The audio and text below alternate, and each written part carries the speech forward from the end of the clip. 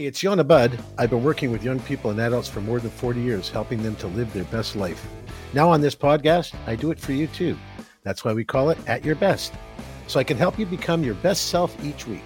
So let's explore stories from all across Canada and celebrate how strong we really are, even when we feel at our weakest. Well, it's a new year, and hopefully we finally turned a corner and we'll see clear blue skies and plenty of new opportunities coming. What exactly are in the cards for 2023? To get to the bottom of this, we'll be speaking with Nyxx Noir, a third-generation tarot card reader, to see what the cards say is in store for us, and if this year will be any better than the last. And do you have a teddy bear or your favorite stuffed animal that's seen better days? Maybe the dogs got a hold of it, or you didn't fully survive a wash, or even just too much loves and hugs. Well, it might be time to send it for some surgery with the teddy bear Dr. Ruth Hasman at her Teddy Bear and Stuffy Hospital. We speak with Ruth about how she created this teddy bear hospital, who it helps, and what exactly is the royal treatment and touch-up that will breathe fresh life into it. So sit back, relax, we got lots of stuff to do, and get ready to listen to ways we can help make you be at your best.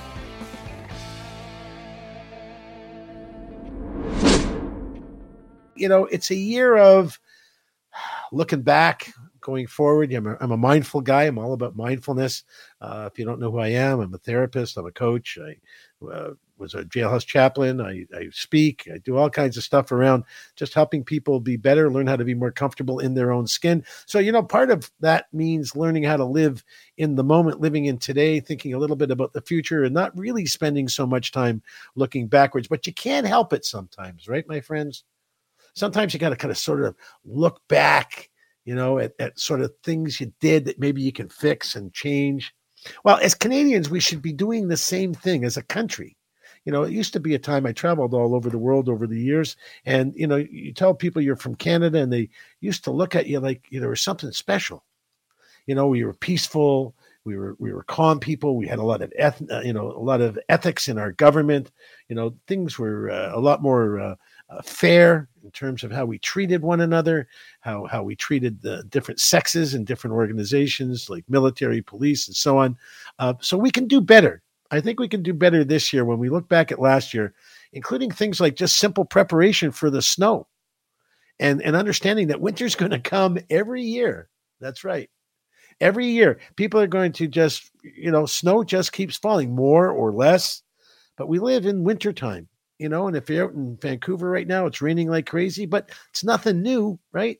All across the country, the weather's changing a little bit, but it is weather and we have to be prepared for it. So we can't understand then why at Christmas time and New Year's time and holiday time, we have such a hard time at the airports, like all kinds of cancellations. Don't even talk to me yet about lost luggage and what that looks like, right?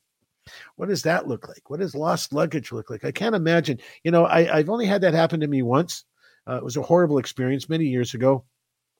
I landed in Chicago. I was there on business, and all of my stuff, my computer, my prep, I was one of those guys, still am, but can't get away with it so much now because I need to carry a bag on with me. But I was one of those guys that like to travel, light and easy.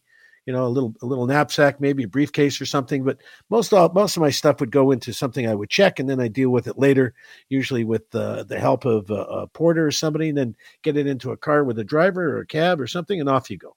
Right? Well, not so much now. Now I'm learning how to live out of a overnighter, basically something you can put up, a small travel bag that you can put up over in the overhead compartment in a knapsack. Which means, doing laundry sometimes in the sink, maybe sending it to the laundry in the hotel if I can afford it, or I know that they're going to actually get my socks and underwear back, because I can tell you stories where, I'd send my stuff, basically just the stuff you really need, right? Socks, underwear, maybe a dress shirt to get washed and ironed if you need it for a presentation or to look better the next day. But, now I'm learning how to pack with, Lululemons and roll up clothes and T-shirts rolled up, and just learning how to do my underwear and socks in the sink. And it's not so bad.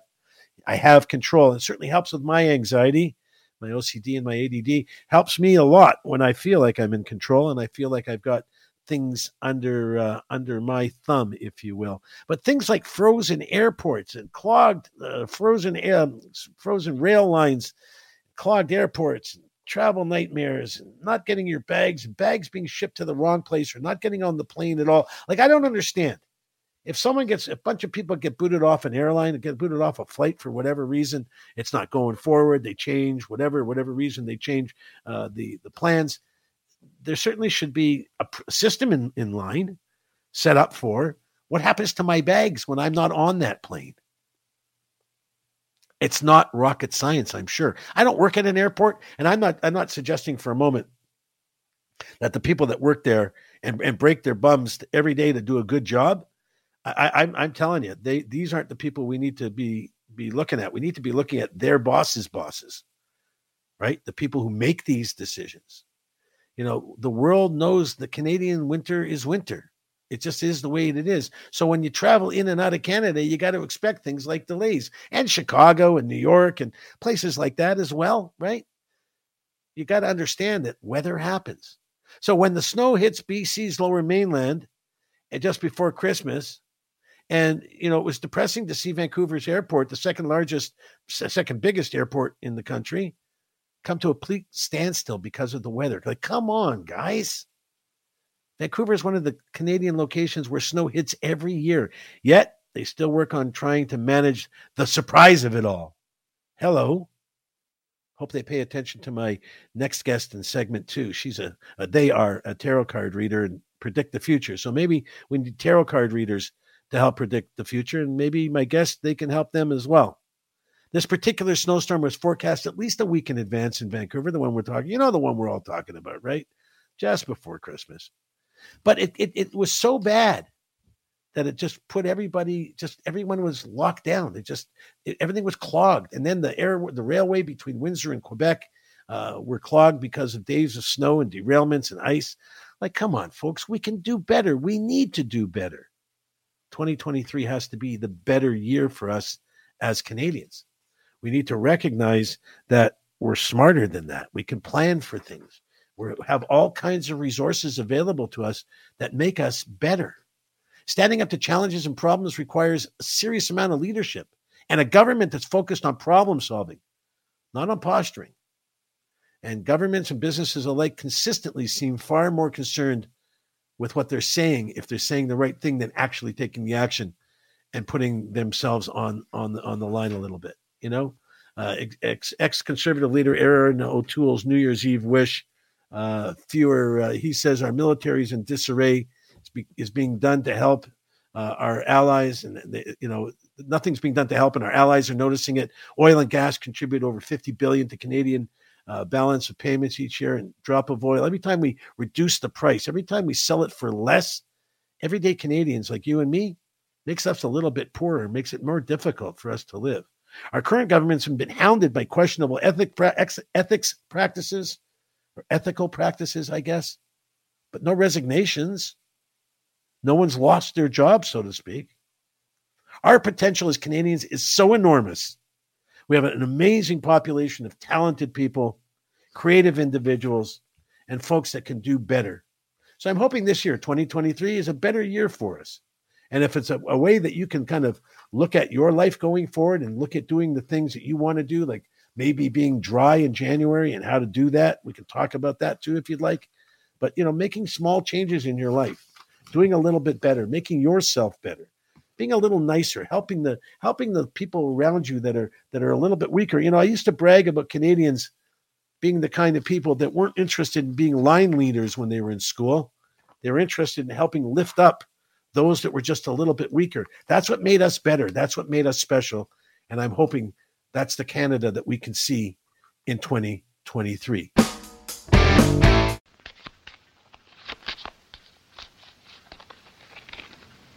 Coupé, mademoiselle.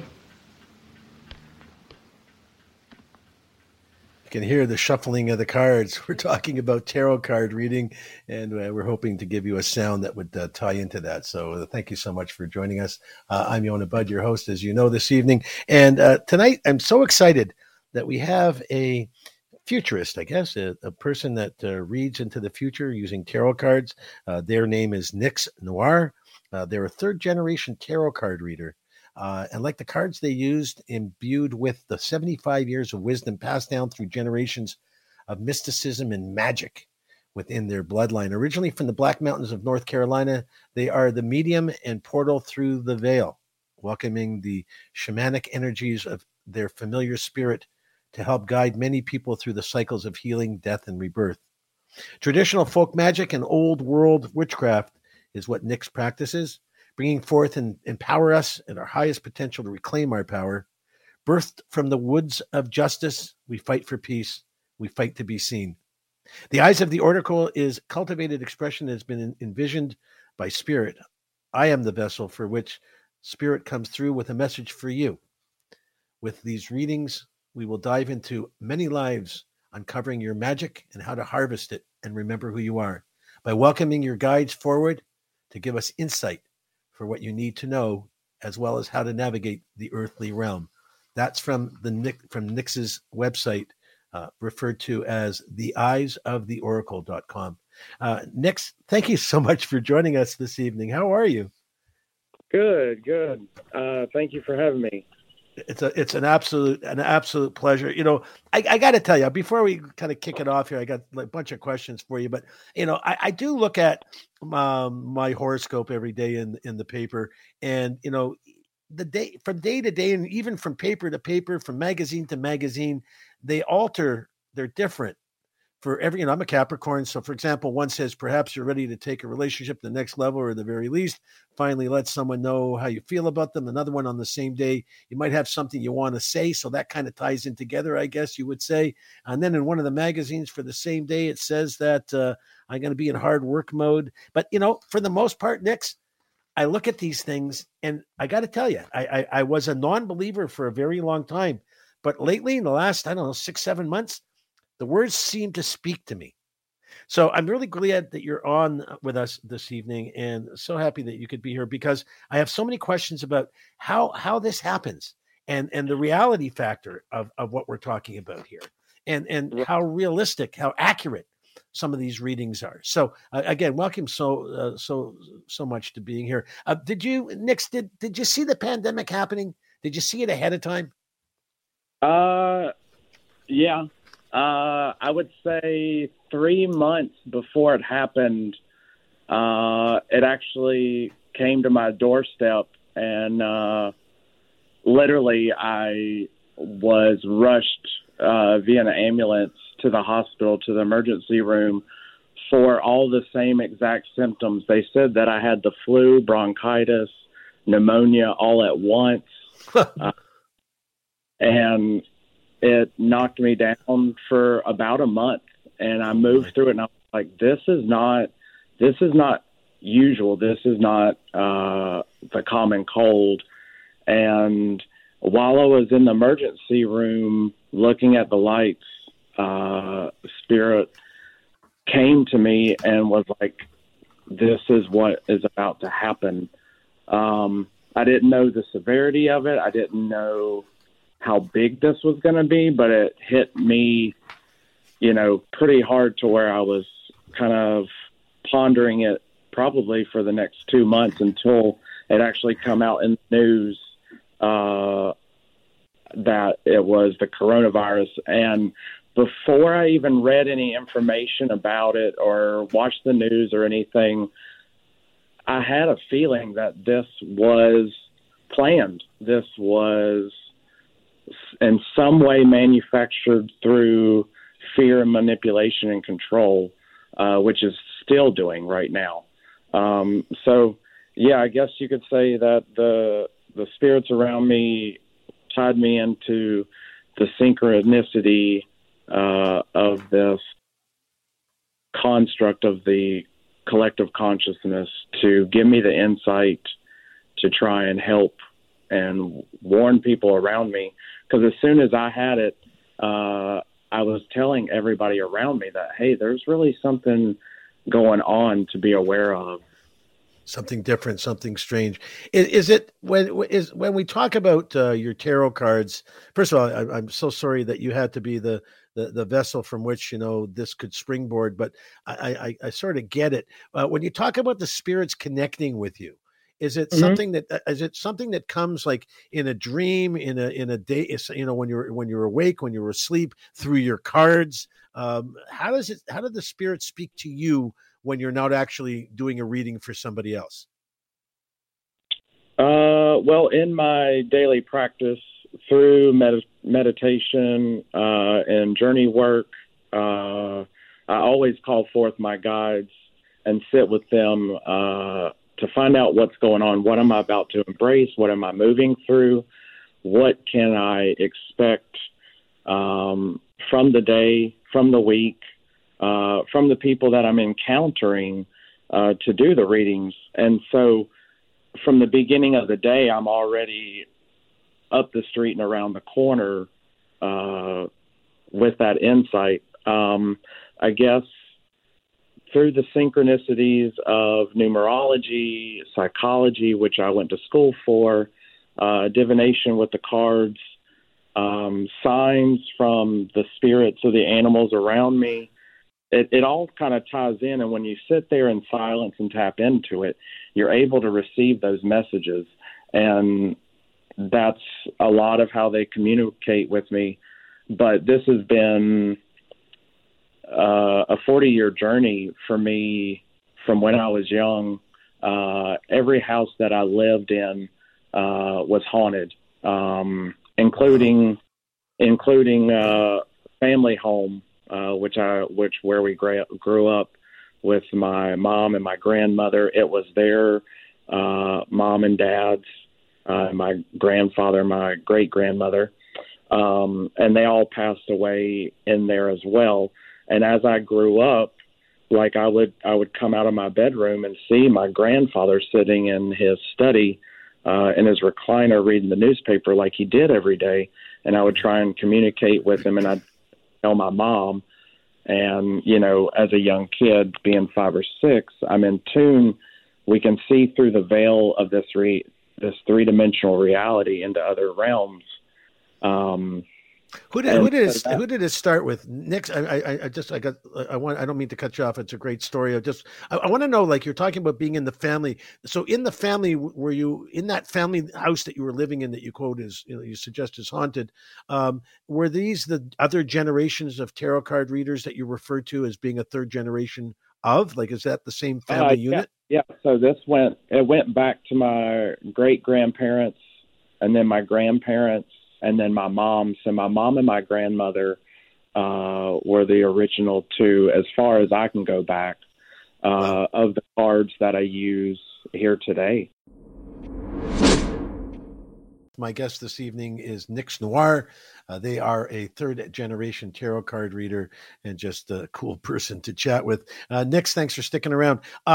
Give me an idea about cards, the cards themselves. Like, give us an idea if you can, and kind of try to get a bunch of questions. So maybe we can just try to keep the answers kind of tight. Give me an idea about tarot cards, how they work, why they work. Are there real ones?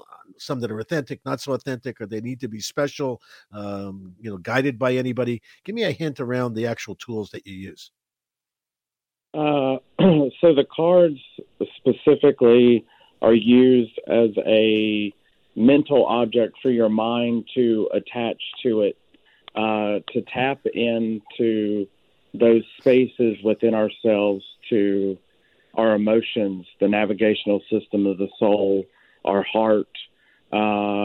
So it's part psychology, it's part intuition, and then the energy that they hold within them, and the images that were created back in 1957 that started the tarot cards have so much symbology in them that whatever our subconscious mind pulls from it is what we need, because what we are seeking is seeking us as well, spiritually, from our higher self, from the guidance of the universe, the synchronicities. When you think about a blue car, you see a blue car all day that day because you're focused. Yeah. So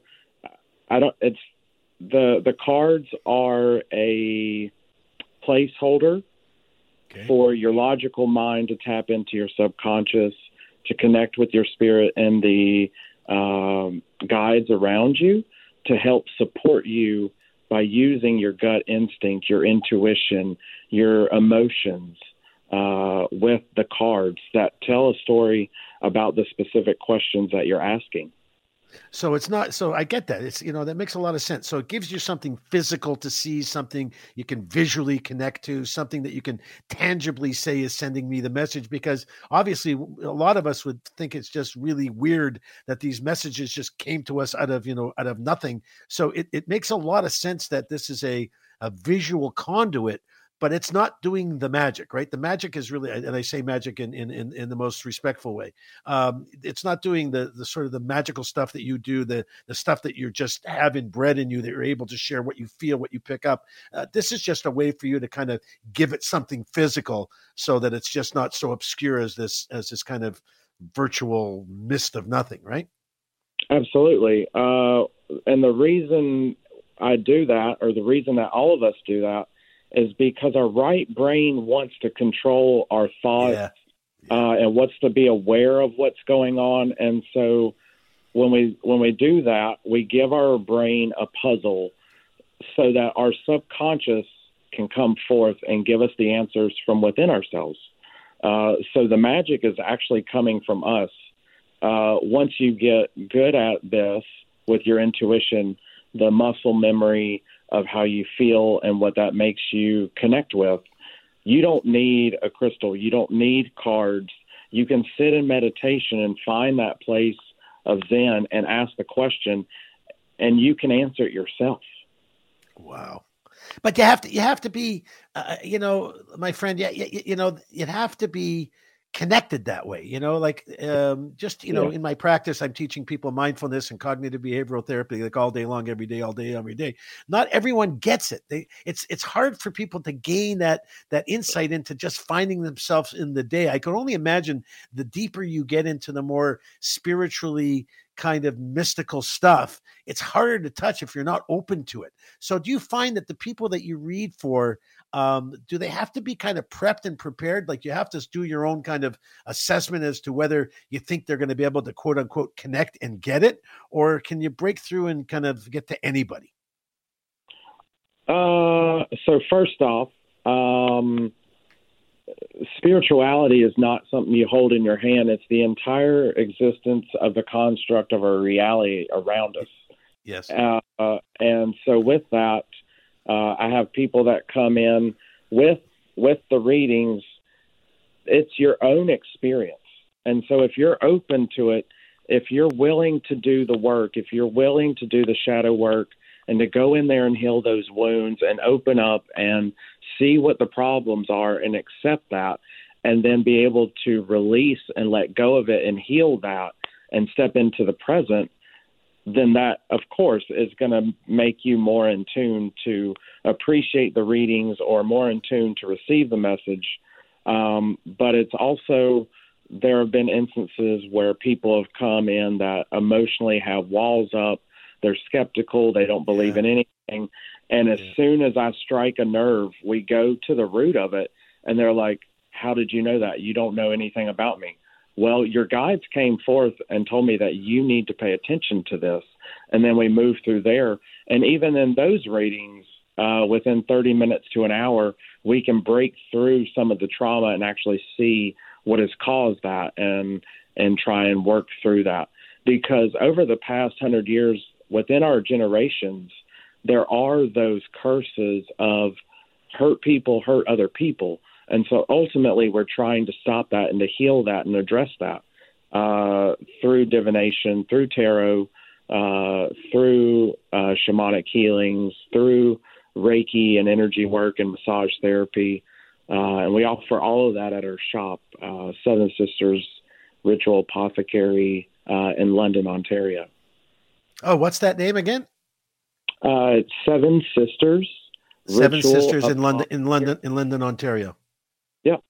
Amazing. Okay, I want to make sure people know how to get there, and you might find me out there at some point. We got such limited time. I wish I could keep you on all night, and so I'd love to have you come back again if that's okay. But it sounds like you and I do a lot of the same stuff. It's people have to be open for therapy. They They have to be open for change, to make behavioral change. And you and I think, talk the same language, just come at it from a different place. So I find it remarkable that this is so cool. Like I'm just in awe. Something that I found that was interesting on your website, Nyxx, is that you offer something called witch defense classes. Give us a short version of what that's all about. So a lot of it is based upon protection, because there are a lot of psychic vampires out there. There are a lot of hurt people out there that are constantly wanting to attach or attack others. And so the witch defense class that me and my partner Melanie teach is all about how to ward yourself, protect yourself, using crystals, using iron nails, using sigil magic, coming into your space and shielding your aura, your energetic field, from, especially over the past 4 years since the pandemic's hit, there's been a lot of depression. There's been a lot of alcohol. There's been a lot of mental illness. There's been a lot of the sludge of the world weighing us down. And so it's a lot about that, protecting yourself from getting stuck in that cycle of suffering and getting stuck in that hole to where we're focused so much on the depression and not being able to be helped or get out of it that we lose hope and faith. So it's really about bringing you back into balance between the light and the dark, the positive and the negative. Amazing. We got a minute left, so I'm going to ask you the big question. 2023, is it going to be better for us, brother? Yes. So this year, 2023, is the fourth year of this new cycle. And so it's the number 7 when you break it down mathematically, and that corresponds to the chariot. And the chariot is all about seeking balance, finding that light within yourself, standing and speaking in your truth, being open, honest, and willing to receive and be responsible for your words and your actions. And that is also, for us right now, is the magician, cultivating our intentions and imbuing that essence into the seeds that we plant, that we want to water and grow into our future, changing our perspective from the negative in the past into the welcoming of change so that we can water and nurture ourselves and our growth into the future, into prosperity. So everything that we've gone through from 2020 to now has been able to give us an opportunity to look inside ourselves and ask what is in alignment, what feels expansive. I'm sorry, gonna have to cut you off here. We got to go for a break. Nyxx Noir, 7 Sisters in London. Nyxx, we got to have you come back. Thank you so much. You're an excellent guest, and I thank them so much for joining us tonight. We had to buy extra things out of our own pocket, and I think we'll try to make a claim with Air Canada for clothes and things like that, but it was pretty hard. I've been back now 4 times today. It's 8 o'clock, 10 o'clock, 12 o'clock. They're telling me now 4 o'clock to come back. They don't know where my bag is. They have no idea what's going on. We need to understand why both our airlines, but more importantly, our airports, are such a complete mess. Canada used to have the best functioning airports in the world. Yeah, used to be. Woulda, coulda, shoulda, right? Welcome back. Appreciate you joining us this evening. This whole thing, this whole airport thing, lost baggage you can't find, people actually having trackers. I got trackers now. My kids have trackers. We all have trackers on our luggage and such. I got trackers on my briefcase, on my gym bag. I got trackers on everything because I got OCD, and when I do things, I do it in a big way, right? I got trackers on everything so that I can find them. But if the tracker tracks, but you can't get to where it's tracking, it's not any good, right? 2,000 lost bags still stranded at the Vancouver airport. This article is a few days old. Amid the hundreds of cancellations of the week before Christmas, thousands of travelers, we talk about Vancouver, we talk about Winnipeg, thousands of bags, people, being bumped from one airline to another airline. One story in particular about a guy who had his luggage, and in his luggage were his tools. He showed up to do a job without his luggage. He lost $10,000, $10,000 because you couldn't do the work. You couldn't do the work. This is a great article that portrays people not at their best. And I'm not talking about you and me, the passengers, because frankly, I think we show a lot of constraint, a lot of poise, and a lot of patience when dealing with silly people. At the best of times before the pandemic, at the best of times years ago, getting your stuff through your luggage on time, getting your luggage, period, was a bit of a crapshoot. A bit of a roll of the dice. Sometimes it worked, sometimes it didn't. How many times I arrived at places where I was in a hurry to get to where I had to go to next and my bag didn't arrive, which is why I said in the first segment here that I now travel using a carry-on and a knapsack. I also carry a scooter. I have to travel with a scooter, so that's a bit more work. But, just can't rely on anything that I can't see. So if my bags, and then of course the anxiety of wondering if the bags are going to be there, the discomfort of saying to yourself, like, God, honey, they just moved us to another flight. You think our bags are going to come along? And then you look out the window of the plane before you disembark to get to the next plane because the one you're on has a broken armrest, so they can't fly that day. Like, give me a break. Doesn't anybody have any duct tape? Like, come on, friends. Am I the only one here? 877-399-9898. Give us a call or give us a text. Tell me what you think. Am I the only one going on about this? I'd love to hear from you. 877-399-9898. We got a little bit of time. Get a message off to us. Tell me about your thoughts and experiences. Have you had one? Have you been through this situation, this nightmare of trying to find your bags in an airport or being stuck in an airport waiting for a flight for 24 hours or longer? And what that feels like, what that looks like? Come on. We can do better. We're Canadians. We're smart people. There's technology for this stuff. Why can't we scan and move baggage around with the patient, with the patient? You can tell what I do for a living. With the passenger, right? It makes sense. Like children, when you go into a hospital, they give you an armband, and they give your kid an armband or your loved one an armband if you're there as their caregiver. Why can't they do that with your bags? So that if you're off the plane, so is your bag, and you match. The two pieces have to match before they can load the plane and move. Yeah, it might hold things up a little bit initially. It doesn't seem to be anybody that we can hold accountable. Who do you talk to? Certainly not the people that are sweating and killing themselves doing the actual work in the rain, the heat, the snow. They're the ones taking the bags on, putting the bags off, taking them on, taking them off, moving them to the carousel. You can only imagine, right, what's going on in the baggage room behind the walls that you can't see. Like, how difficult is it in 2023 with the technology that we have to be able to match our bags with the passenger, to make sure that if someone arrives, they get there with the things that they need. Now everybody's starting to travel with jam-packed overhead bags, right? So now we have a whole thing when you're on the plane of people that are maybe not being at their best, maybe taking advantage and packing it just a little thicker, a little heavier, so it just barely gets into the overhead, maybe not so much. I've seen people have to take stuff out of their overhead bag on the plane and hold on to it until you arrive because they couldn't actually scrunch it down enough to get it in. So I don't get it. I don't get why we're not doing a better job. We are Canadians. We understand what airports are about. We understand what flight is about. We understand what travel is about. Leaving people stranded without their socks, their underwear, their coats, their clothing, their bathing suits, their toys over the holidays, the toys and gifts for family members. I heard so many stories of people that, had, thousands of dollars in gifts and packages in their checked luggage.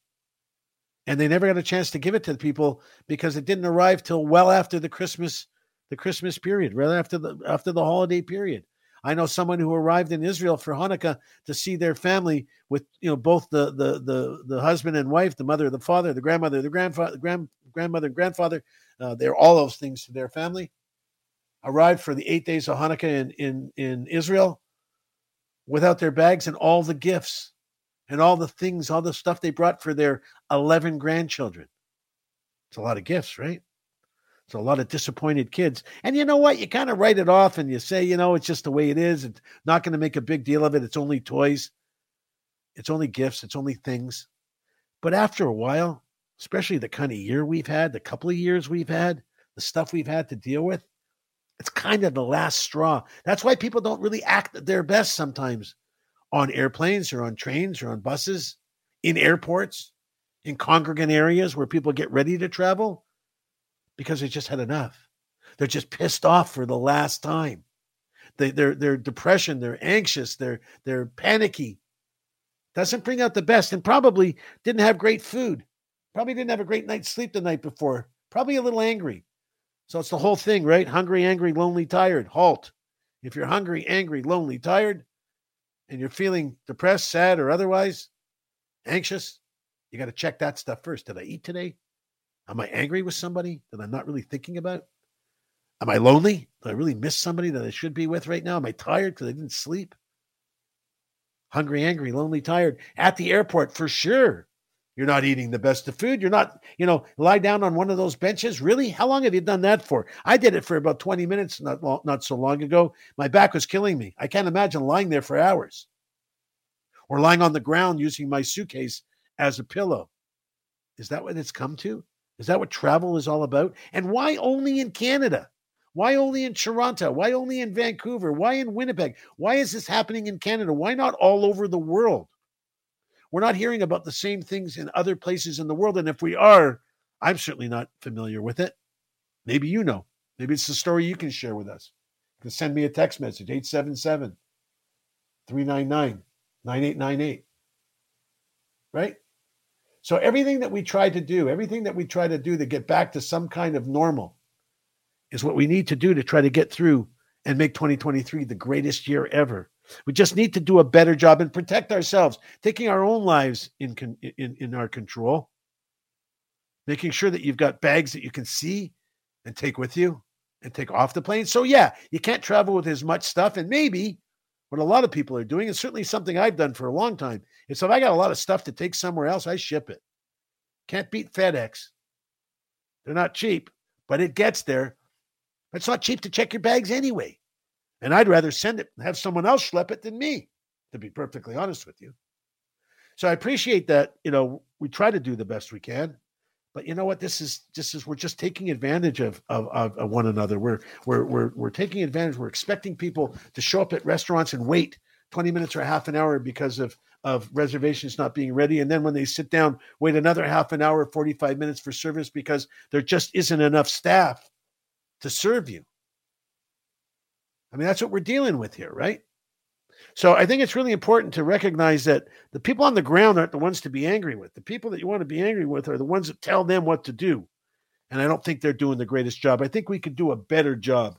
And as Canadians, I think we're just better at it. I think it just makes us better people. We are better people. Let's just see if we can do better and help one another through these difficult times. Anybody lost looking to get found. Know it when they hear the champion sound. Works like a magnet on the people all around. Know it when they hear the champion sound. Anybody loving music up in your town. Know it when they hear the champion sound. Love it when they hear the champion sound. Need it when they hear the champion. Watch out. Okay, welcome back. Thanks for joining us this evening. Hope you enjoyed your break. And if you're just joining us for the first time, it's so glad to have you here. I appreciate you being here. The first segment of every show on the second hour, we talk about skills. We're providing a skills series. And this week, we're continuing with how to become a champion.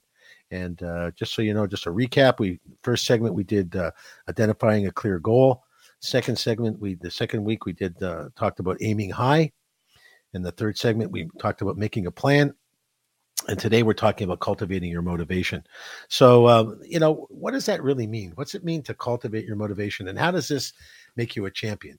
Well, let me tell you something, that becoming a champion and actually living your life like a champion, the way you move, the way you act, the way you speak, how you eat, how you conduct yourself, the way you dress, it's all a mindset, right? It's all about getting your head into a place where you just want to be better. You want to be the best you can be. And to be the best you can be takes a plan, takes an organization, takes understanding your goals, aiming high, making a plan like we talked about over the weeks here leading up to tonight.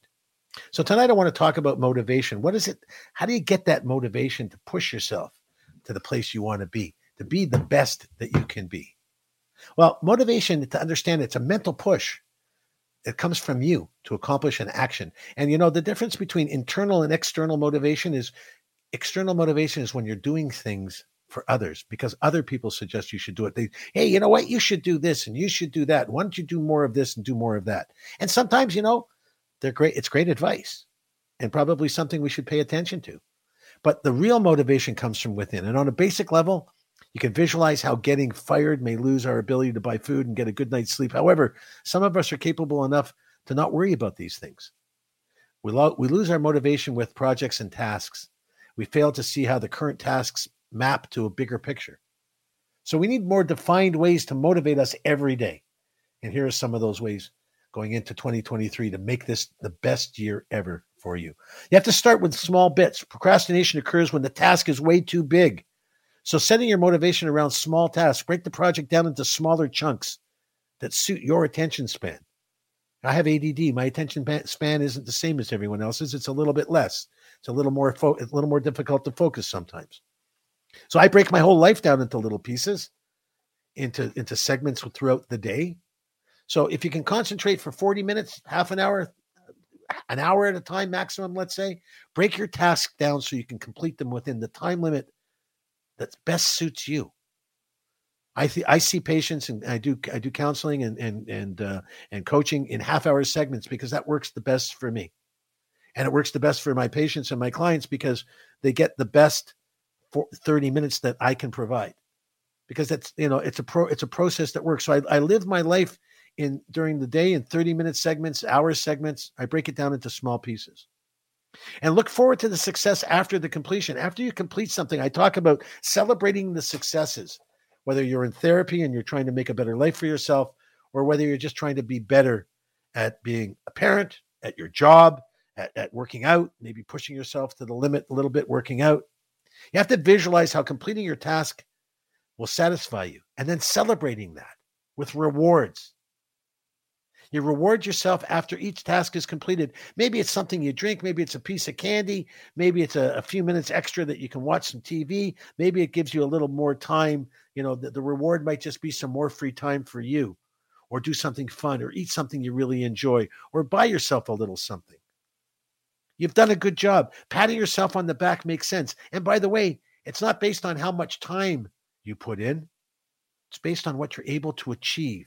So you want to reward the achievements and not worry about the bigger picture overall. You want to look at the picture in little pieces, right? You have to find your motivational switch. Everyone has a way to switch on their motivational mode. Some people may be motivated by the praise of others. Others may be motivated by participating in some discussion. Whatever it is, find what your switch is and exploit it. Map the task into long-term goals. So how can your task at hand contribute to your long-term goals? Is your long-term goal achieving financial freedom, for example, or social significance? Will working now directly help your long-term goals? Of course it will. And think about how you procrastinate and how procrastination eats away at your successes. Putting it off, right? Thinking positively does not work for everyone. But I think if you think positively, it certainly might work for you. Think about what will happen if you complete the task on time. Thinking negatively, negative self-talk, just adds stress to the overall project, overall task, and it makes it very difficult to get through it.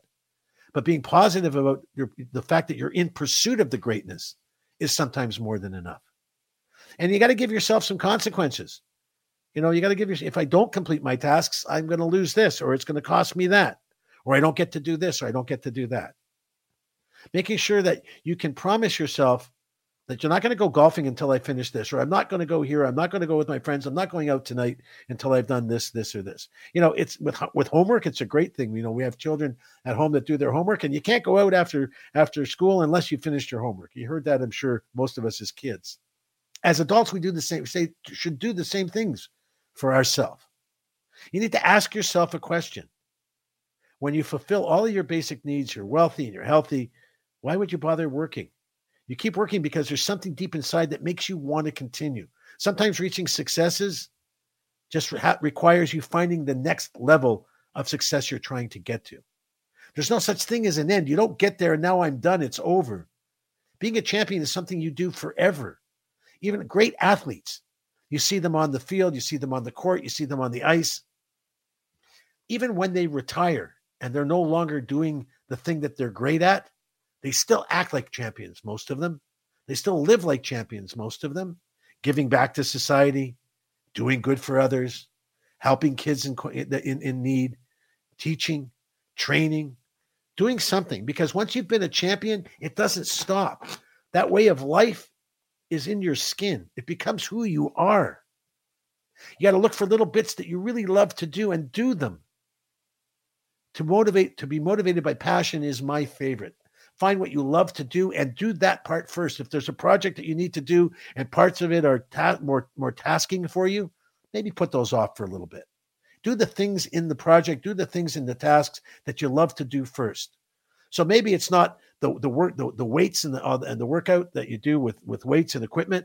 Maybe it's the treadmill. Maybe it's the jog. Maybe it's the stretching. In my workout, I like the stretching is the best part for me. I enjoy that the most. The slow sort of yoga-based stretching. I find that more fun, frankly, than the other things like the treadmill and the bike and pushing weights and equipment and like that. But you got to do it. You got to do it all, right? If you want to get to where you want to get to. There's no such thing as just doing it in little parts. You got to do it. The little bit parts lead up to the big thing, right? So you want to do little things that lead to something big over time. I want to lose a little bit of weight today that overall I've lost this amount. Join with other people who are working hard, surrounding yourself with other people that have that same champion mentality, that also want to be great and are working hard to be great. These are the kind of people you want to surround yourself with. It makes your life so much easier if you're surrounded by people who are positive and moving in the right direction. And by the way, you then end up complimenting each other and competing a little bit too, right? If it's something in the gym or it's something you're doing at work, you're trying to do something better, be better, and there's others doing it with you, right? But listen, it's something you've got to work at, and doing it with others just makes it a little simpler, a little more, not so lonely, if you will. And the last thing is to kill the repetitions in the schedule. Are you being way too organized or working on the same schedule for projects and tasks? You may reduce your own motivation by trying to stick to something that's maybe too rigid for you. Complete the task at another time. Walk away if you need to. If it's not working for you at that time, at that moment, walk away and come back to it. It's not the end of the world. You're in charge. You're in control. You're empowered to do the great things that you need to do to make this the best year ever and to make this the best life you've ever had. It requires motivation, requires strategy, and it requires devotion. So I'm hoping that this was somewhat helpful, and we'll do some more again next week.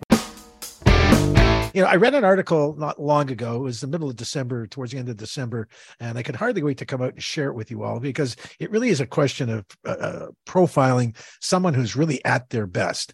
And the story is about a woman named Ruth Hasman. Some people call her Dr. Ruth, and we're going to talk about what Dr. Ruth does here. But the article says, my teddy bear's head was falling off, so I sent him away for surgery. Ridiculous. Well, here's why I did it. Every week, a teddy bear shows up on Ruth Hasman's porch, the article says. Some have been burned in the dryer, others attacked by dogs, and many worn down by just decades of snuggling. My daughter was born. She was given all kinds of stuffed animals, and I added Dusty to the pile. He was 27, with limbs that were a few hugs away from falling off, a hole in his neck, and a bright red grimace that had been stitched on by a well-meaning dry cleaner. His right eye looked cloudy with age, and Hasman's never seen anything quite like it. She said it was probably melted at some point. Hasman goes on to say, I never thought about fixing Dusty until I saw the look in her eyes.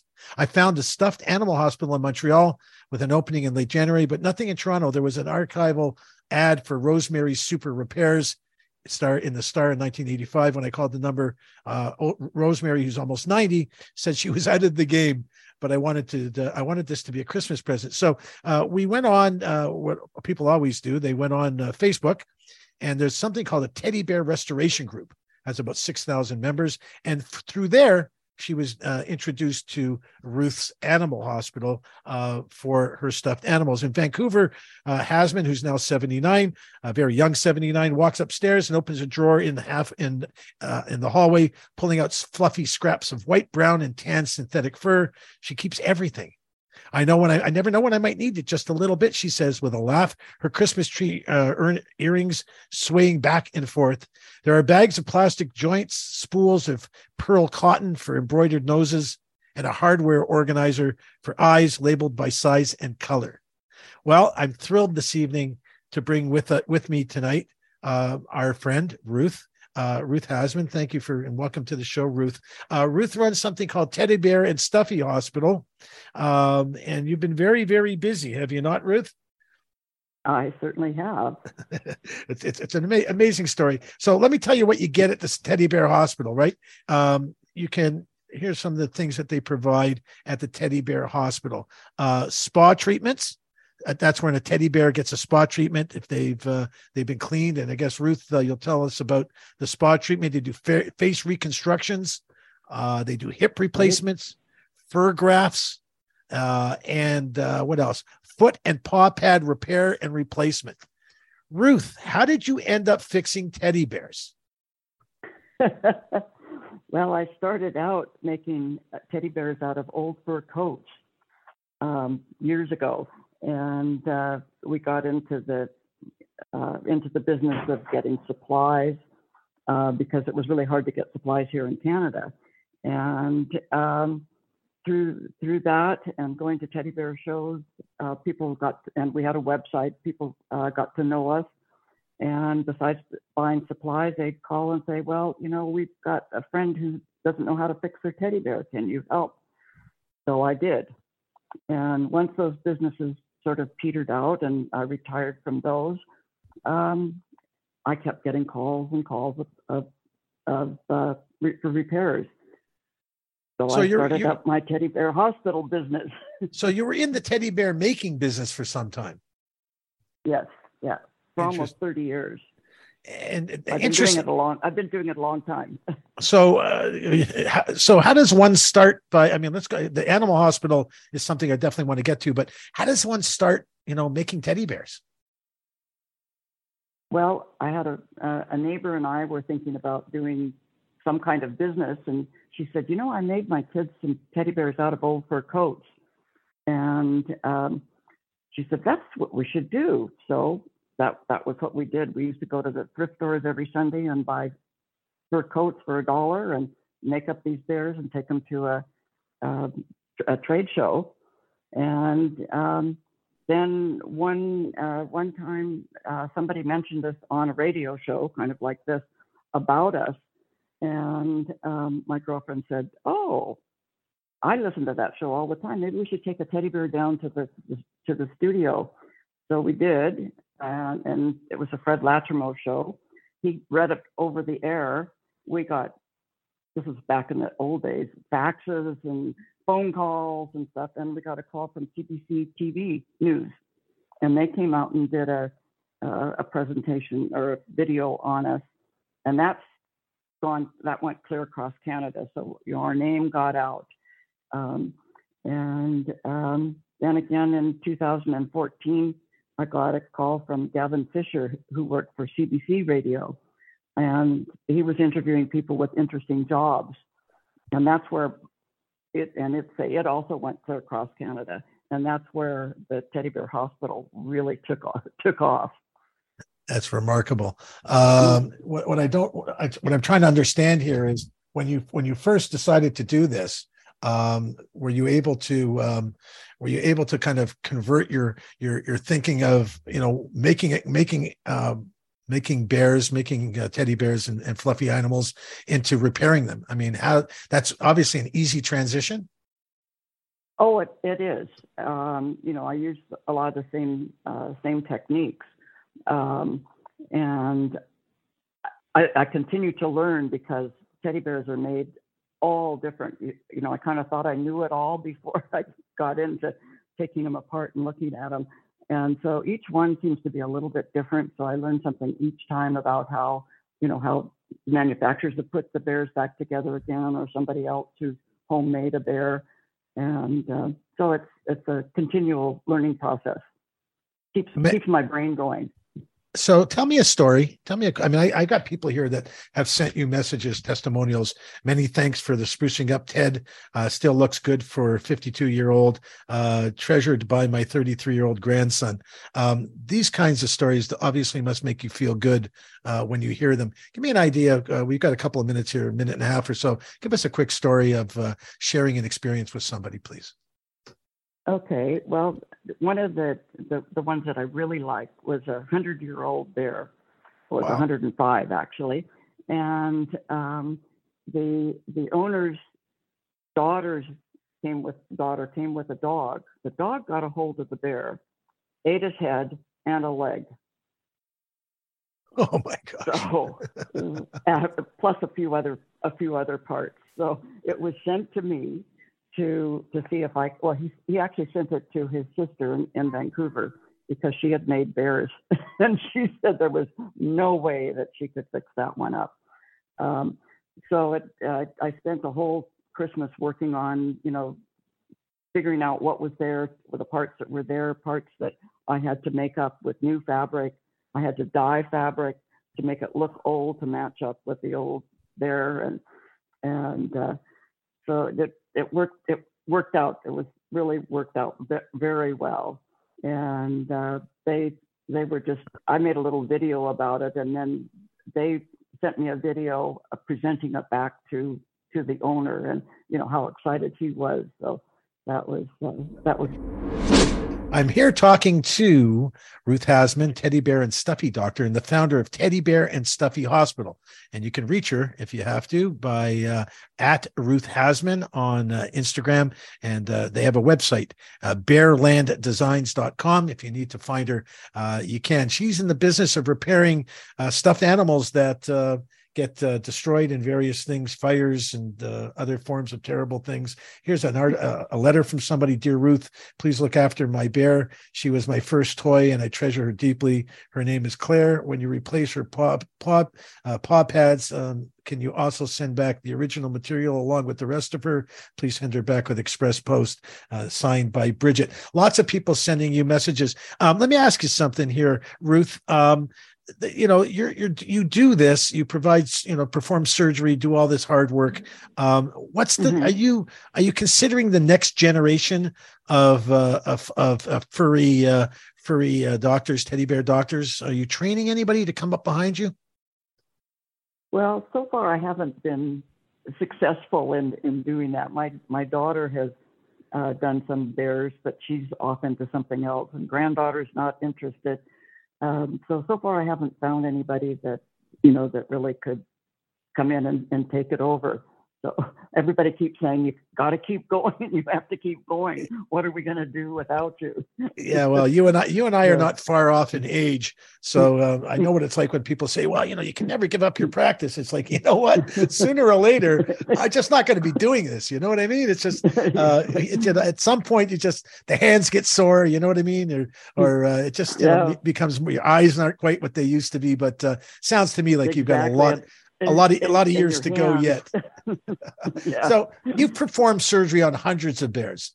Are there particular ones, if you could share with us, is there any particular story about a particular animal, stuffed bear that you received where you kind of looked at it and go, oh my gosh, I'm not sure about this one. Is there a particular story that stands out in your mind as kind of one of your more challenging situations?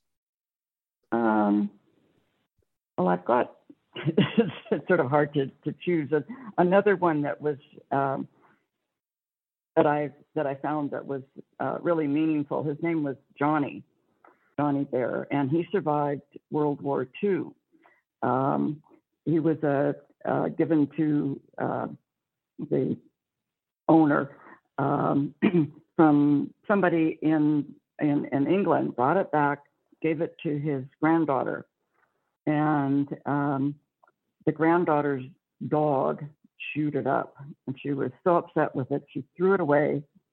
But fortunately, her boyfriend pulled it out of the trash, and I'm not quite sure how he found me, but doing some research, and so he sent it to me, and it's on my Instagram. It came in a little tiny black bag, and I took it out and I looked at it, and I said to my daughter, oh, that looks like poop.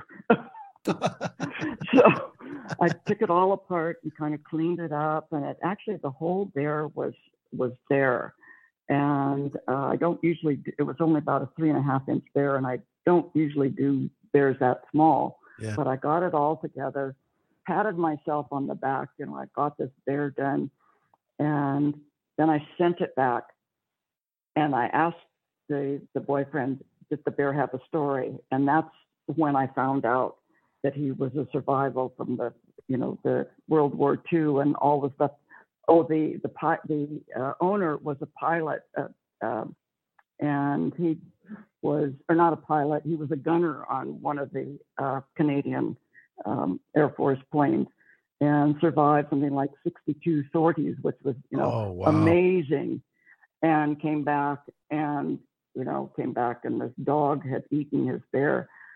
And I thought, oh my God, if I'd known that ahead of time, I would have thought, I don't think I can repair this thing. But that really touched me, that I was able to save this poor little bear. Did the bear have like a flight helmet and goggles and stuff? No. I used a tiny little, just imagine 3.5 inches was all it was there, and most of it was there. I did have to add some new. I think there's the paw pads on that, but he was quite a guy, and I've had him on several different websites, and that's one that gets a lot of hits. So people like that particular story. That's and the stories, stories behind all of these bears. Do you have any in your house? I mean, where you live, do you keep your own sort of, inventory of bears that you like, or you kind of, I had enough of it, like a school teacher. You really don't want to come home to your kids if you don't have to. You've had enough of them during the day. Do you have your own bears to keep you cozy? I do, but not very many. I've gotten, rid of most of them, but I keep a few around because I often get little kids that come to the house. I do it out of my house. Yes. And it just makes them, feel, they like to see the doctor and that I've got teddy bears around the house, and that makes them feel more comfortable. So I have a few. You're remarkable.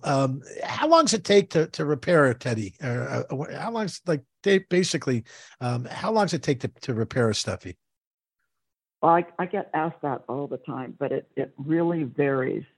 So like the 100-year-old bear, it took me weeks and weeks, not full time, and I'd have to think about it. A lot of times it's like putting a puzzle together, and you have to think about how all the parts are going to go back together, what parts you have to make. Then there's also the other thing that makes my job hard is that I often have to undo the do-it-yourself repair that has gone on all of these bears ahead of time. Yeah. So, that takes sometimes that takes longer than it does to actually do the repairs that I need to do. So we're talking about hours here, right? Like multiple hours. Hours, yeah. Hours and hours. And do you, I guess you charge for this work, right? I do. Okay. How do you charge? How do you charge for that? It's hard. It's a labor of love. Exactly. So it's really it's hard to.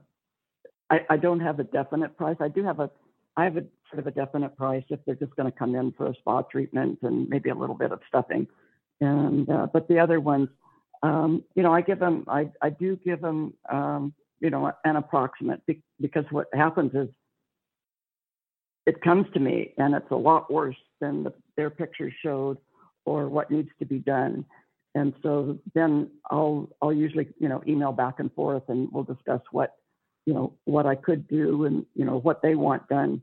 And then, I'll let them know that that's going to be extra for, some particular thing that they want done. Give me some idea. Give me a range. Is it a $100 item? Is it a $500 item? To give me give our audience an idea. I'm talking to Ruth Hasman, the teddy bear and stuffy doctor. Give us we got just about a minute or so left here.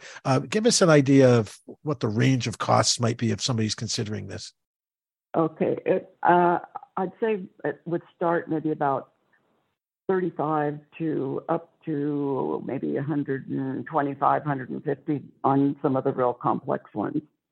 Oh, so very cost effective, actually, for someone who's trying to save something that's, it's like repairing an antique, right? Like, what's the cost of repairing an antique? If you want to keep it, it's kind of priceless. One real quick question, and then I'm gonna let you go for the night. But what's the biggest? I'd love to have you come back some other time. But what's the biggest culprit for repairs? Is it dogs chewing? Is it fires? Is it accidents? Give us an idea, real quick here, of kind of what the general reasons are for the majority of the people that send in their stuffed animals that need repair.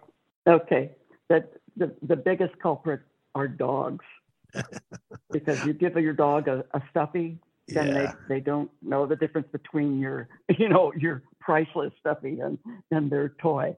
So dogs are they're way high in my business. And then the other ones are, the well-loved ones. Yeah, lots of use. A lot of them, the inexpensive ones, they get tattered, 4 or 5 years. And then I've had other ones that, maybe 80 years old and just need some new paw pads. So, it really depends on the quality of the animal, of the stuffy. Mm-hmm. Well, thank you so much, Ruth, for joining us tonight. I'm talking to Ruth Hasman. She's the teddy bear and stuffy doctor. Really appreciate you joining us this evening, and thank you so much for all that you do, and just continued success and good health to keep doing what you do. And we'll check in with you some other time.